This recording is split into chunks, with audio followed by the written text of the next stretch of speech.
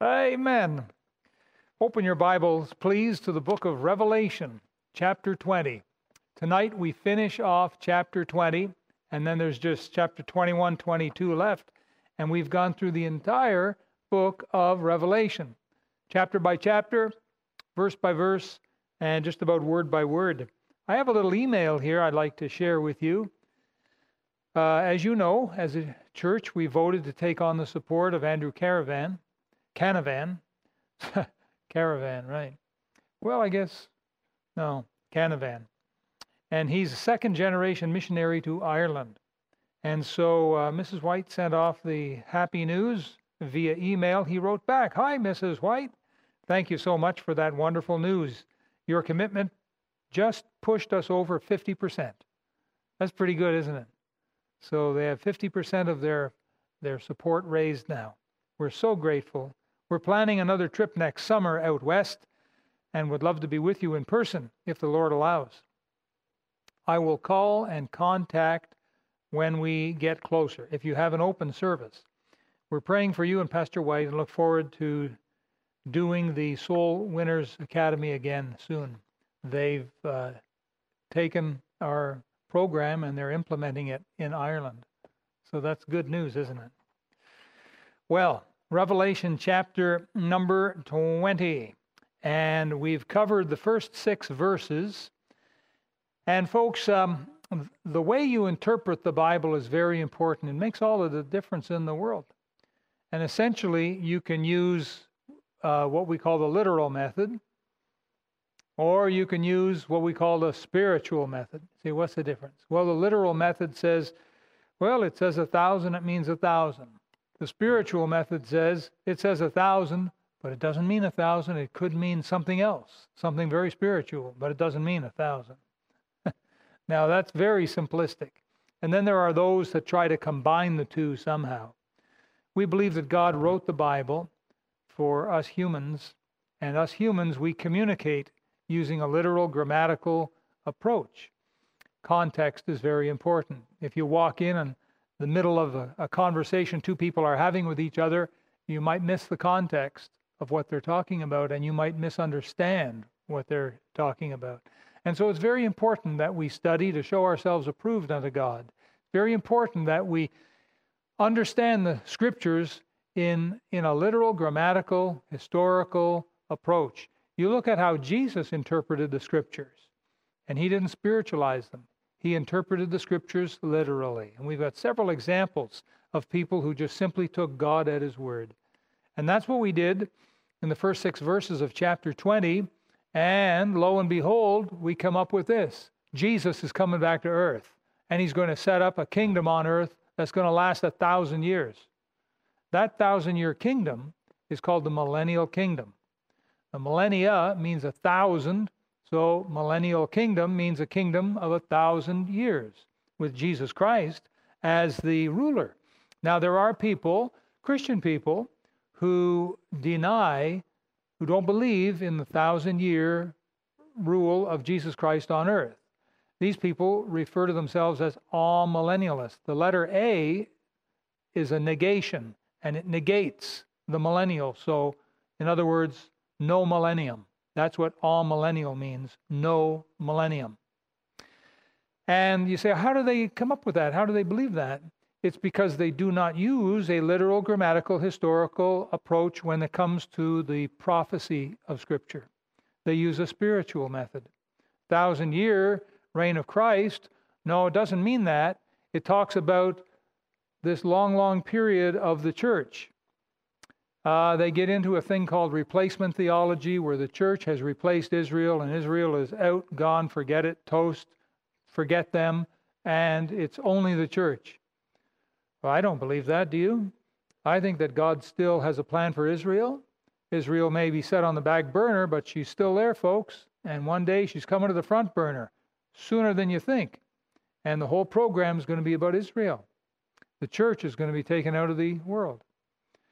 We believe in a thing called the 7-year tribulation. When will Jesus come and take the church? At the beginning, the middle, or the end? I believe at the beginning. That's where premillennial comes from. The rapture is going to happen I'm sorry, pre-tribulational. I think I said premillennial there. Pre-tribulational. It happens before the tribulation. Then there are those that believe it happens around the middle time, and typically they're called mid-tribulational, although there's a new fancy term out now called pre-wrath, but it's basically a mid-trib position. And then there's the post-tribulation, meaning that the church is going to go through the tribulation, and then a quick little back to earth, and then there's a lot of, how do they come up with that? It all has to do with how you interpret the Scripture. Prophecy is very important. Did you know that prophecy holds a large percentage of the Bible? Throughout the 66 books, prophecy is something like 30%. 30% of the whole Bible. So it's important that we interpret it properly. We need to be consistent. We talk about salvation by grace through faith. We interpret that literally, grammatically, historically. We need to do the same thing when we come to prophecy. And that's why we have a millennial kingdom. Now, something else, I think it ties in that some people are amillennial because they think that God is finished with the Jews and Israel is over. And there's a lot of people, and listen, no one in this world is perfect. The Jews aren't perfect. The Gentiles certainly aren't perfect. But a lot of people are blaming world problems on the Jews. I know Hitler did that. And of course, many others have done that too. Personally, I think they're going to try and do that in the tribulation time. And I think that's what Antichrist is going to use to try to destroy all the Jews come the end of the tribulation. This is my slant on it. But if someone wants nothing more to do with the Jews, then, amillennialism is the way to go. Spiritualizing, taking the promises made to Israel and now applying them only to the church, using a spiritual method. The Bible indicates that there are Jews, Gentiles, and the church right now. The Bible tells us, give not offense to the Jew, the Gentile, or the church of God. The church of God meaning the saved ones. The Jews meaning the unsaved Jews, Gentiles meaning the unsaved Gentiles, the church meaning the saved, born-again ones. We have these three groups according to Corinthians. Well, I do believe in a 7-year tribulation. I believe in the coming back of Jesus Christ to earth to establish his 1,000-year kingdom, and so that makes me premillennial, pre-tribulational. Many years ago, I heard a song, and I just love it. I'll try and sing it for you if you don't mind. So, fasten your seatbelt. Don't fall out of the pew when I try to sing. Let's see. It goes, someday when the toils of life are over and the saints are caught away, we will gather round the throne of Jesus for his coronation day. And the chorus, I want to be there when they crown him King of Kings. I want to be there when the court of heaven rings. With the happy song the angel chorus sings. I want to be there when they crown him King of Kings. I heard that back in the 70s, and I thought, oh man, doesn't that just say it all? Don't you want to be there when they crown Jesus King of Kings? Yeah? Are you looking forward to that? I hope your roots aren't too deep in this world. I hope that you consider yourself a citizen of heaven and that you're an ambassador to earth on a mission to make known the glorious gospel. Let's have a word of prayer, and then let's finish off chapter 20, shall we? Loving Heavenly Father, thank you so very much for this exciting book. What a blessing it is to read it and preach it and teach it and to hear it taught. Our Father, we ask that you would grow our faith in you and help us to have our bags packed every day, to be looking up for our Savior, to work hard, but to leave the timing up to you for that glorious homegoing. So, dear Lord, let us make plans, long-term plans, but let's work as if Jesus is coming at midnight. So bless us now in our study. We ask it in Jesus' name. Amen. Well, we looked very briefly at the millennial kingdom, the 1,000-year reign, which is spoken of in the Old Testament as well here as the New Testament. And it will be a kingdom, a world kingdom characterized by peace. If you watch the news day by day, you know that we do not live in peaceful times. You know that. There are wars, protests, riots, everything you can think of. The superpowers are rattling their sabers. You know what that means? Back in the days of the 1800s there, the army guys would have sabers, and they'd kind of rattle them before a battle, before a war. They'd rattle these things, getting ready to fight. And that seems to be what's happening with the nations of the world today. And China's a superpower. Russia's a superpower. America's a superpower. Iran is trying to become a superpower. There are several superpowers with atomic weapons and so on, and they have the ability to cause a lot of damage and a lot of death. And they are angry at each other. World economy, wow, it's going down the tubes fast. It seems to me, from the little that I know of world economics and politics and so on, that we are hanging on by a thread. And so God is the one holding that thread. So until He calls us home, let's make use of the time, folks, because there's not much time left, I think, to live for Jesus. But when Jesus does come back and He sets up His 1,000-year reign, it's going to be a reign of peace and goodwill towards men. It'll be a time of prosperity and joy and worship of Almighty God. Satan will be bound for 1,000 years, and he will have no influence on people. Doesn't that sound wonderful? Boy, that sounds good to me. However, the day will come when all that will come to an end. Chapter 20, verse 7. And when the 1,000 years are expired, Satan shall be, oh no, what's that word? Loosed out of his prison.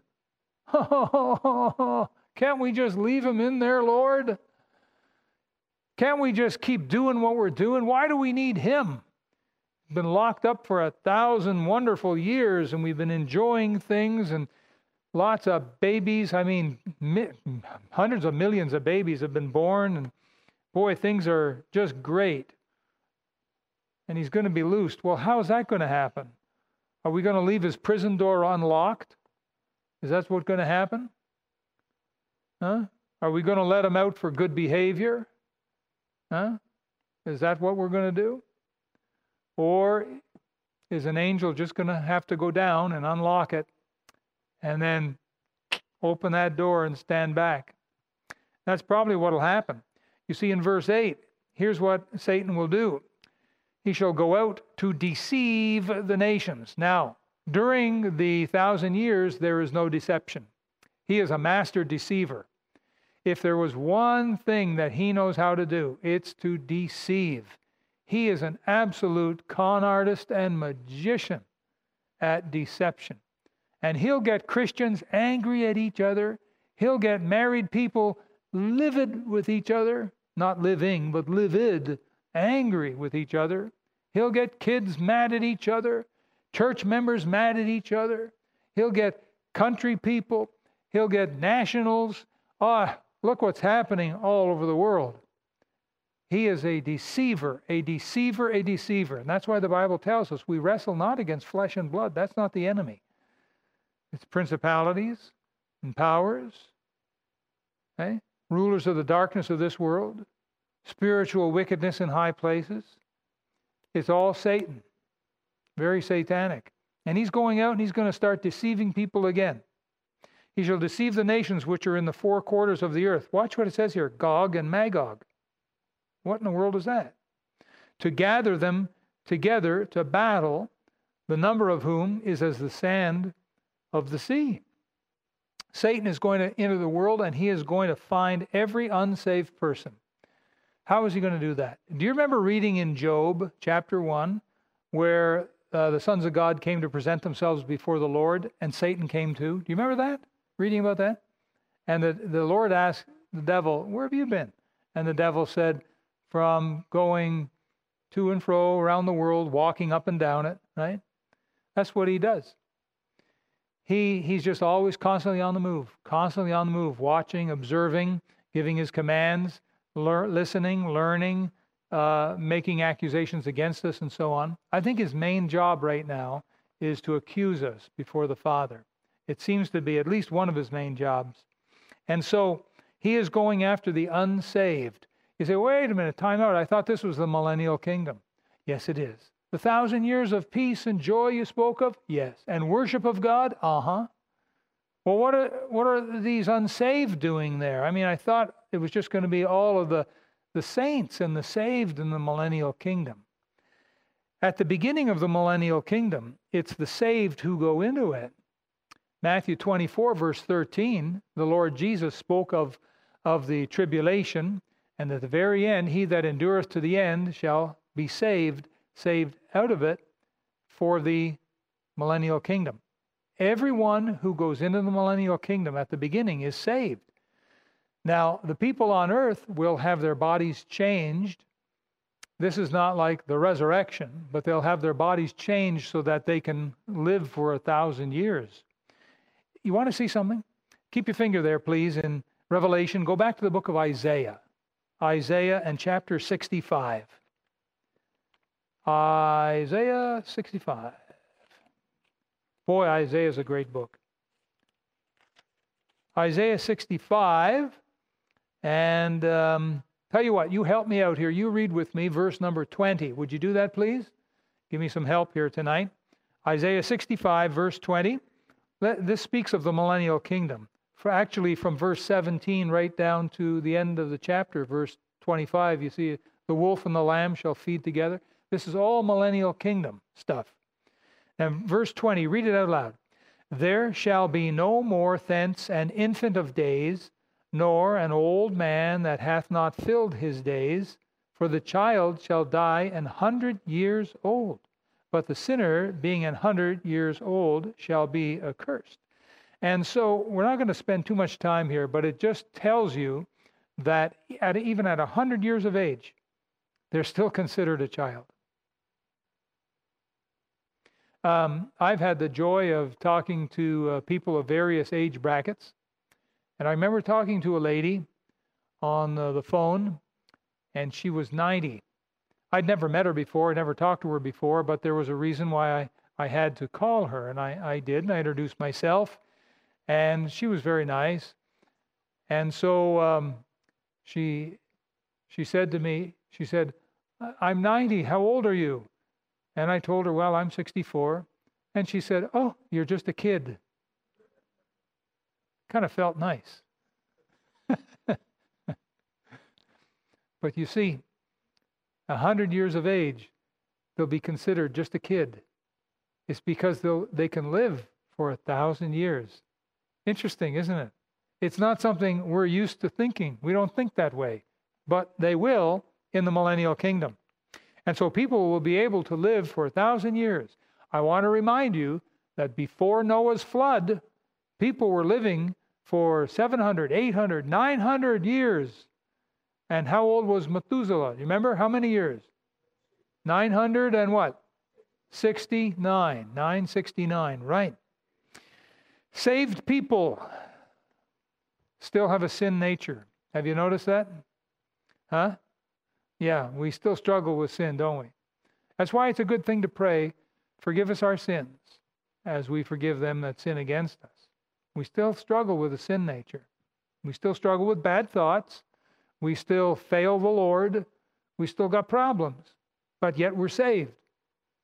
The people who go into the millennial kingdom, they're going to be that way, same way, only they're going to have their bodies changed, so now there's no sickness. There's going to be no COVID-19 in the millennial kingdom. No need for any of the sanitizers, hand sanitizers. Won't need nothing of that sort. It's going to be just a glorious kingdom. And the lion and the lamb will actually lay down. They'll get along great together. And it's just going to be wonderful.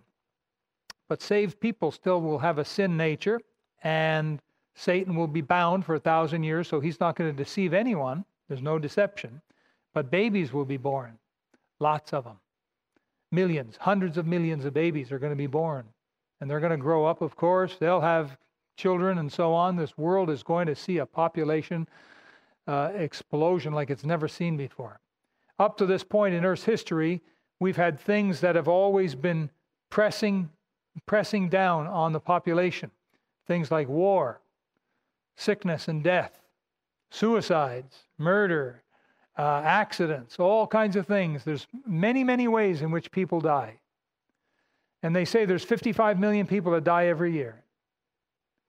But still the population is growing. But in the millennial kingdom, with perfect harmony and perfect conditions and no death, the only death might be if there's outright rebellion, which is going to be very few and far between. But the Lord will rule with a rod of iron. He will not allow what's being allowed today. You know, we're putting pedophiles back on the street and they're recommitting their crimes. I've read statistics that say that most murders are committed by people that have already committed murder. And we're putting them back out on the streets. That ain't going to happen in the millennial kingdom. We won't even approach anything like it. The Lord will rule. And the Lord Jesus will put down any kind of sin with swift justice. Now, at the end of the millennial kingdom, Satan gathers all of these unsaved. Now, where do we leave off here? Verse 8. It says Gog and Magog. Gog is considered to be the leader of Magog. He's not the Antichrist, obviously, because the Antichrist... let me give you a little background here. At the beginning of the tribulation, according to Ezekiel, book of Ezekiel, Gog and Magog are going to attack Israel at the beginning of the tribulation. God will destroy them, and that'll be it for them. So you say, what are they doing here? Well, they're not exactly here. What they're doing here, they're here to symbolize what the unsaved of the millennial kingdom will try to do at the end of the millennial kingdom. But they've already gotten whacked. Ezekiel 38 and 39, I believe. If you want to jot that down, you can read it later. And so, say, where is this Gog and Magog? Well, they speculate that it's in Russia or possibly in Turkey, both countries of which are enemies of Israel. So in verse 9, we find that Satan leads them to revolt. It says, and they went up. Oh, by the way, look at the end of verse 8. He brings them to battle, and the number of whom is as the sand of the sea. Now, that's how many people we're talking. Now, that's an expression. You'll find it many times in the Bible, as the sand of the sea. And the idea is that it's beyond counting. It's a number so big that, only God would know the exact number. But as the sand of the sea, it's without number. That's how many unsaved people are going to be around at the end of the 1,000 years. So the population of the world may, who knows, it may hit 10 billion people. And I don't know, maybe 5 billion of those might be lost, unsaved, acting normal, acting like they might be saved. That happens in many churches around the world today. Unsaved people attend churches and they behave as if they're saved, but they're not. They're unsaved. But they go to church, they'll carry a Bible, they may even say amen, but they're not saved. And that's just reality. So at the end of the millennial kingdom, there's going to be a lot of these unsaved as the sand of the sea. Now verse 9, and they went up on the breadth of the earth and compassed the camp of the saints about and the beloved city, that would be Jerusalem. And fire came down from God out of heaven and devoured them. And that's very similar to how God is going to deal with Gog and Magog at the beginning of the tribulation. So Satan gathers all these unsaved and probably teaches them very quickly how to make war, because for the millennial kingdom, there ain't no war. They beat their swords into plowshares. Remember that? Their spears into pruning hooks. Pruning hooks are what you use to pull the fruit down off the trees. Ain't going to study war no more. Ain't going to study war. as that song goes, for the millennial kingdom there's going to be peace. There's going to be no schools of war, how to conduct war and military strategy, nothing like that. So no one's going to know how to battle. And so Satan is going to come out of the bottomless pit, and he's going to gather these people. He's going to go up and down the earth all over. He's going to find them. He's going to gather them, and somehow, I guess he's going to teach them how to make war, I suppose. And of course, they're driven mad by Satan's delusions. Satan always has his delusions, isn't that right? And he tries to delude people with thoughts of grandeur and thoughts of power, thoughts of sex, thoughts of money, and maybe even thoughts of other things that might in themselves be all right, but taken to the extreme. That's why we call these people fanatics. And Satan is a deceptive enemy. He's a deceiver, and he's going to deceive them with these mad delusions. But they will never get a chance to fire a weapon or even to light a fire. God sends his fire, and he devours them all. All of the unsaved must die physically. There must be physical death. Death passed upon all men, for that all have sinned. Verse 10, and the devil that deceived them, there he is again, the deceiver, was cast into the lake of fire and brimstone, where the beast, that's the Antichrist. This is after 1,000 years. And there's the Antichrist. There he is, still alive in the lake of fire here. In the lake of fire where the beast and the false prophet are, and shall be tormented day and night forever and ever. So God is going to settle the accounts. And Satan and the Antichrist and the false prophet are there, well, will be there in the lake of fire. Antichrist and false prophet have been in there for 1,000 years, tormented day and night. And now Satan is thrown in there, and he joins them, and he's being tormented day and night forever and ever and ever. That's what the lake of fire is. It's not a place of annihilation where you're thrown in and you burn up and you're gone. It's not like that at all. You exist, you live in there. And I've said this before, that it's interesting, but humans have to have a trial. They have to stand before God at the great white throne. And that's what we're going to look at next here. But Satan doesn't have to. He gets no trial. He's thrown right into the lake of fire. Antichrist and false prophet, they get no trial. That's what makes me think that in the latter half of the tribulation, at least anyhow, the Antichrist and the false prophet are human bodies with demons inside them. I think the human soul part of them is gone. So again, I may be proven wrong on that, but I think that's what it is. And so, verse 10 here, they're cast into the lake of fire for all eternity. You can write down Matthew 25:41 there if you want, and look that up later. Now, verse 11, we get to the great white throne. And I saw a great white throne. That's the GWT. And him that sat on it, from whose face the earth and the heaven fled away, and there was found no place for them. So here we have the final judgment of sinners. The great white throne is not a place where demons are brought up. Satan is never brought up and judged at the great white throne. They get no trial. They're just instantly thrown in the lake of fire. This is only for human beings who are lost sinners. And there's going to be all kinds of them there. And this great white throne is so huge. I mean, it's great. That's why they call it great and white. And the idea is dazzling. It's huge beyond belief. It's dazzling to the eyes. And Jesus Christ sits on it, bigger than life, and terrifying to all sinners. Can you imagine Pilate standing there trembling, naked, before the great white throne? And he looks up, and there's the Lord Jesus, whom he condemned to death. Now here's Pilate being judged.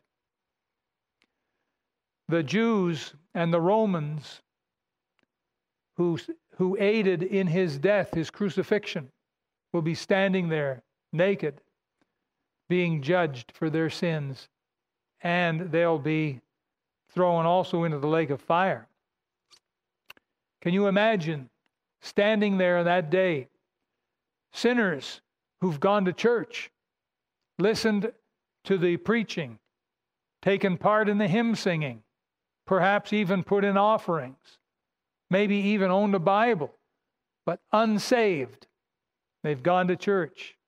I can't help but wonder if there'll be any unsaved sinners at the great white throne who've come to Grace Baptist Church in Surrey. I can't help but wonder that, and I don't know the answer.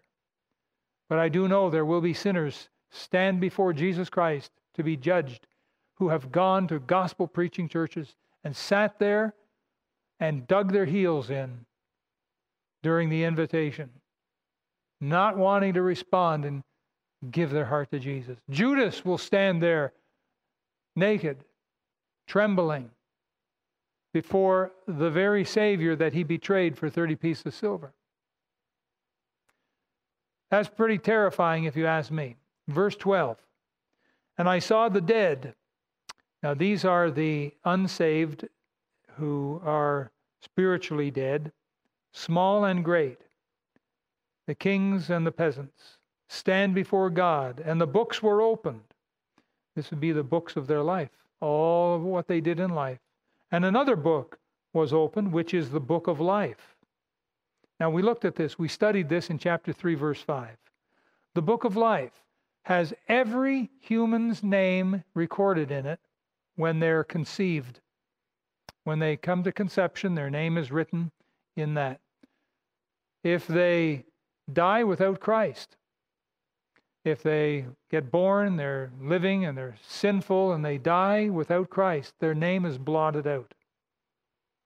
And so when you come to the end of the millennial kingdom and the great white throne, the book of life has names in it only of the saved.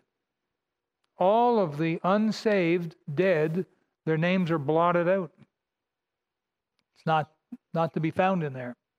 And so the insignificant sinners and the world-famous sinners. And you know, something that I think of every once in a while are some of these entertainers that can make us laugh until we're ready to go to the hospital. We're in pain. You know, we're laughing so much. They can make us cry. And we can't get to sleep at night because of the images they've painted in our brains, and we're weeping and crying. These entertainers of the world. They can thrill us with their abilities on the keyboard and the wind instruments and the stringed instruments. Their trained vocal cords can send shivers up and down our spines. We can be so enamored with the aura and the awesomeness of these entertainers, and some of them super Hollywood stars. But then they die and go to hell. And I think of this. They're making me laugh. They're making me enjoy something, but they're not even saved. If I died, I'd go to heaven. If they died, they'd go to hell. I've thought about this, and all the unsaved are standing before God, including all of the millions of rebels, the hundreds of millions of rebels, or billions perhaps, at the end of the 1,000 year. They're all standing there. Their entire lives are recorded in the books, and each one is brought up before Jesus Christ, and their life is opened up, and the book of life is there.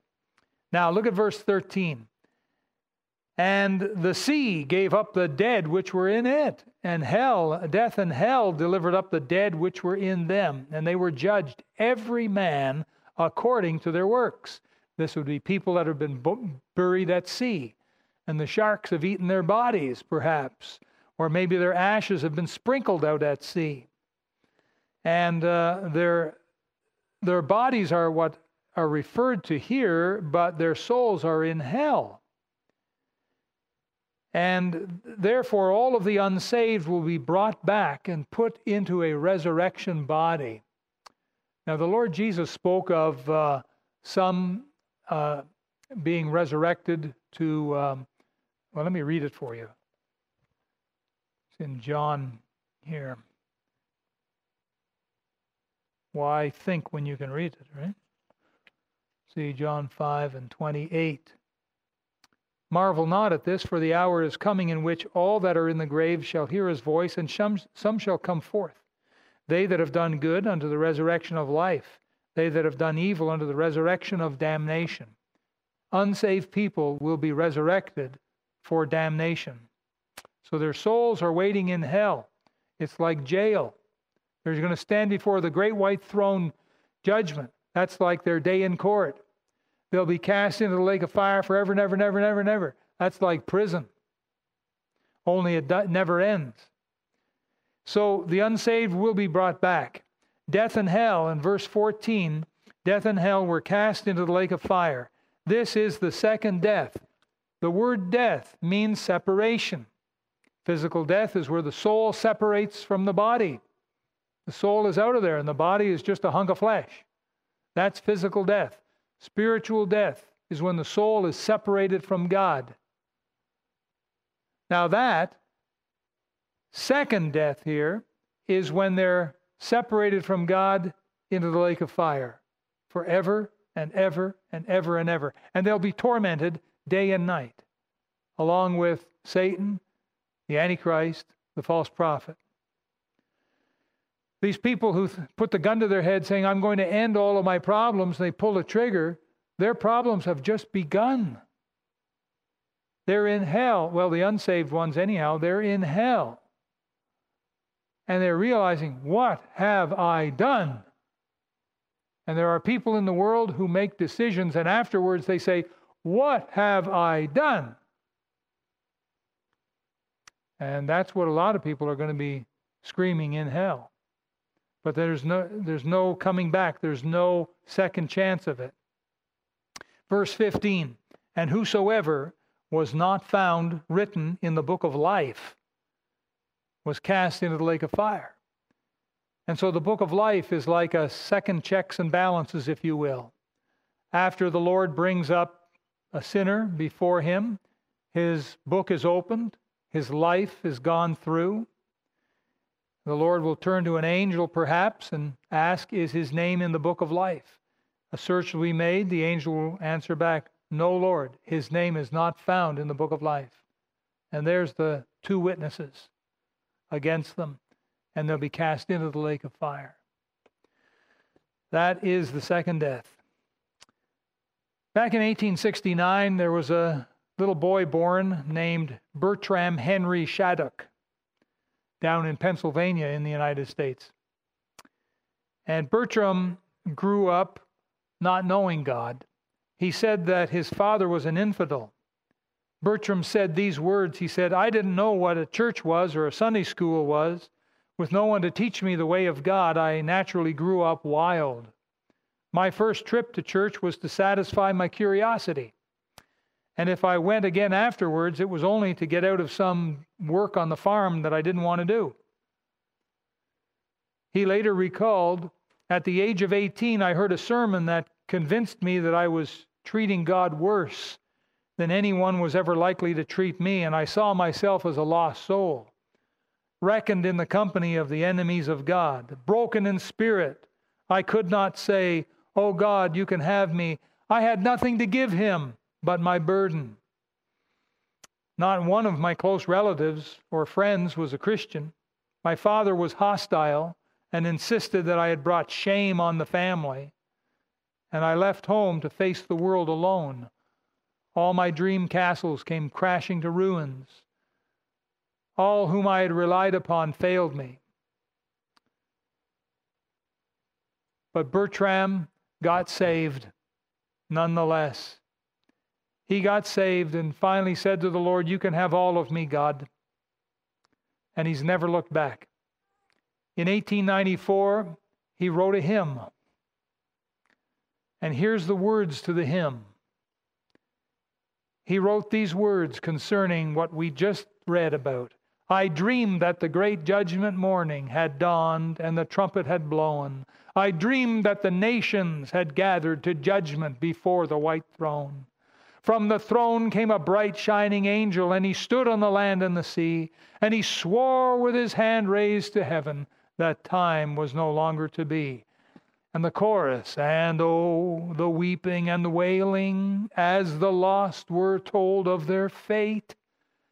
They cried for the rocks and the mountains. They prayed, but their prayer was too late. Bertram continued, "The rich man was there, but his money had melted and vanished away. A pauper, he stood in the judgment. His debts were too heavy to pay. The great man was there, but his greatness, when death came, was left far behind.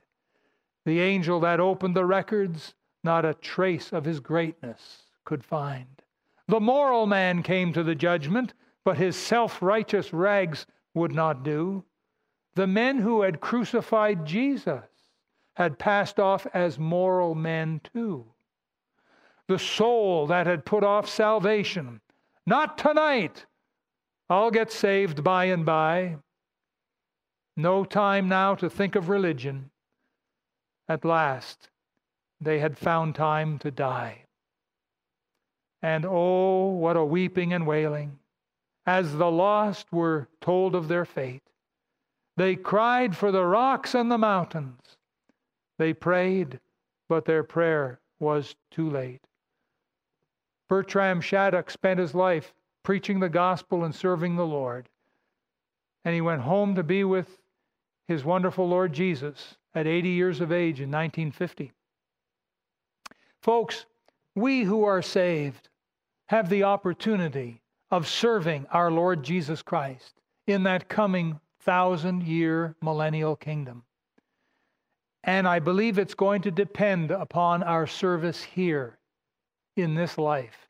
If we'll get busy and we'll serve Him with our prayers and our study of the Scriptures and our tithes and support of Faith Promise and our study of soul winning and our attempts at letting our light shine and bringing Him honor and glory. If we'll get busy with these things, you see, the better we serve Him now, the better our position will be in the millennial kingdom. And I ask you, do you think tonight, do you think you could serve the Lord any better than what you're doing now? That's an interesting thought. Would you bow your head for prayer? Loving Heavenly Father, thank you we have this opportunity to serve you. Boy, when we look ahead, Lord, those are scary days for lost people. Maybe it's scary for some saved people too who are not living for you. Father God, I pray for all of Grace Baptist Church. We're not perfect, Lord. You know we're not perfect. The pastor's far from perfect. But Father, help us to be faithful. Help us to do the best we can. Please help us to reach our full potential as a local church in our job to reach this city, in our job to reach the world. Help us to do everything we can. Help us to be humble, sweet, and loving, to put aside pettiness, to concentrate on the harvest fields. Lord, please help us to live for you. And we'll thank you and praise you in Jesus' name. Amen.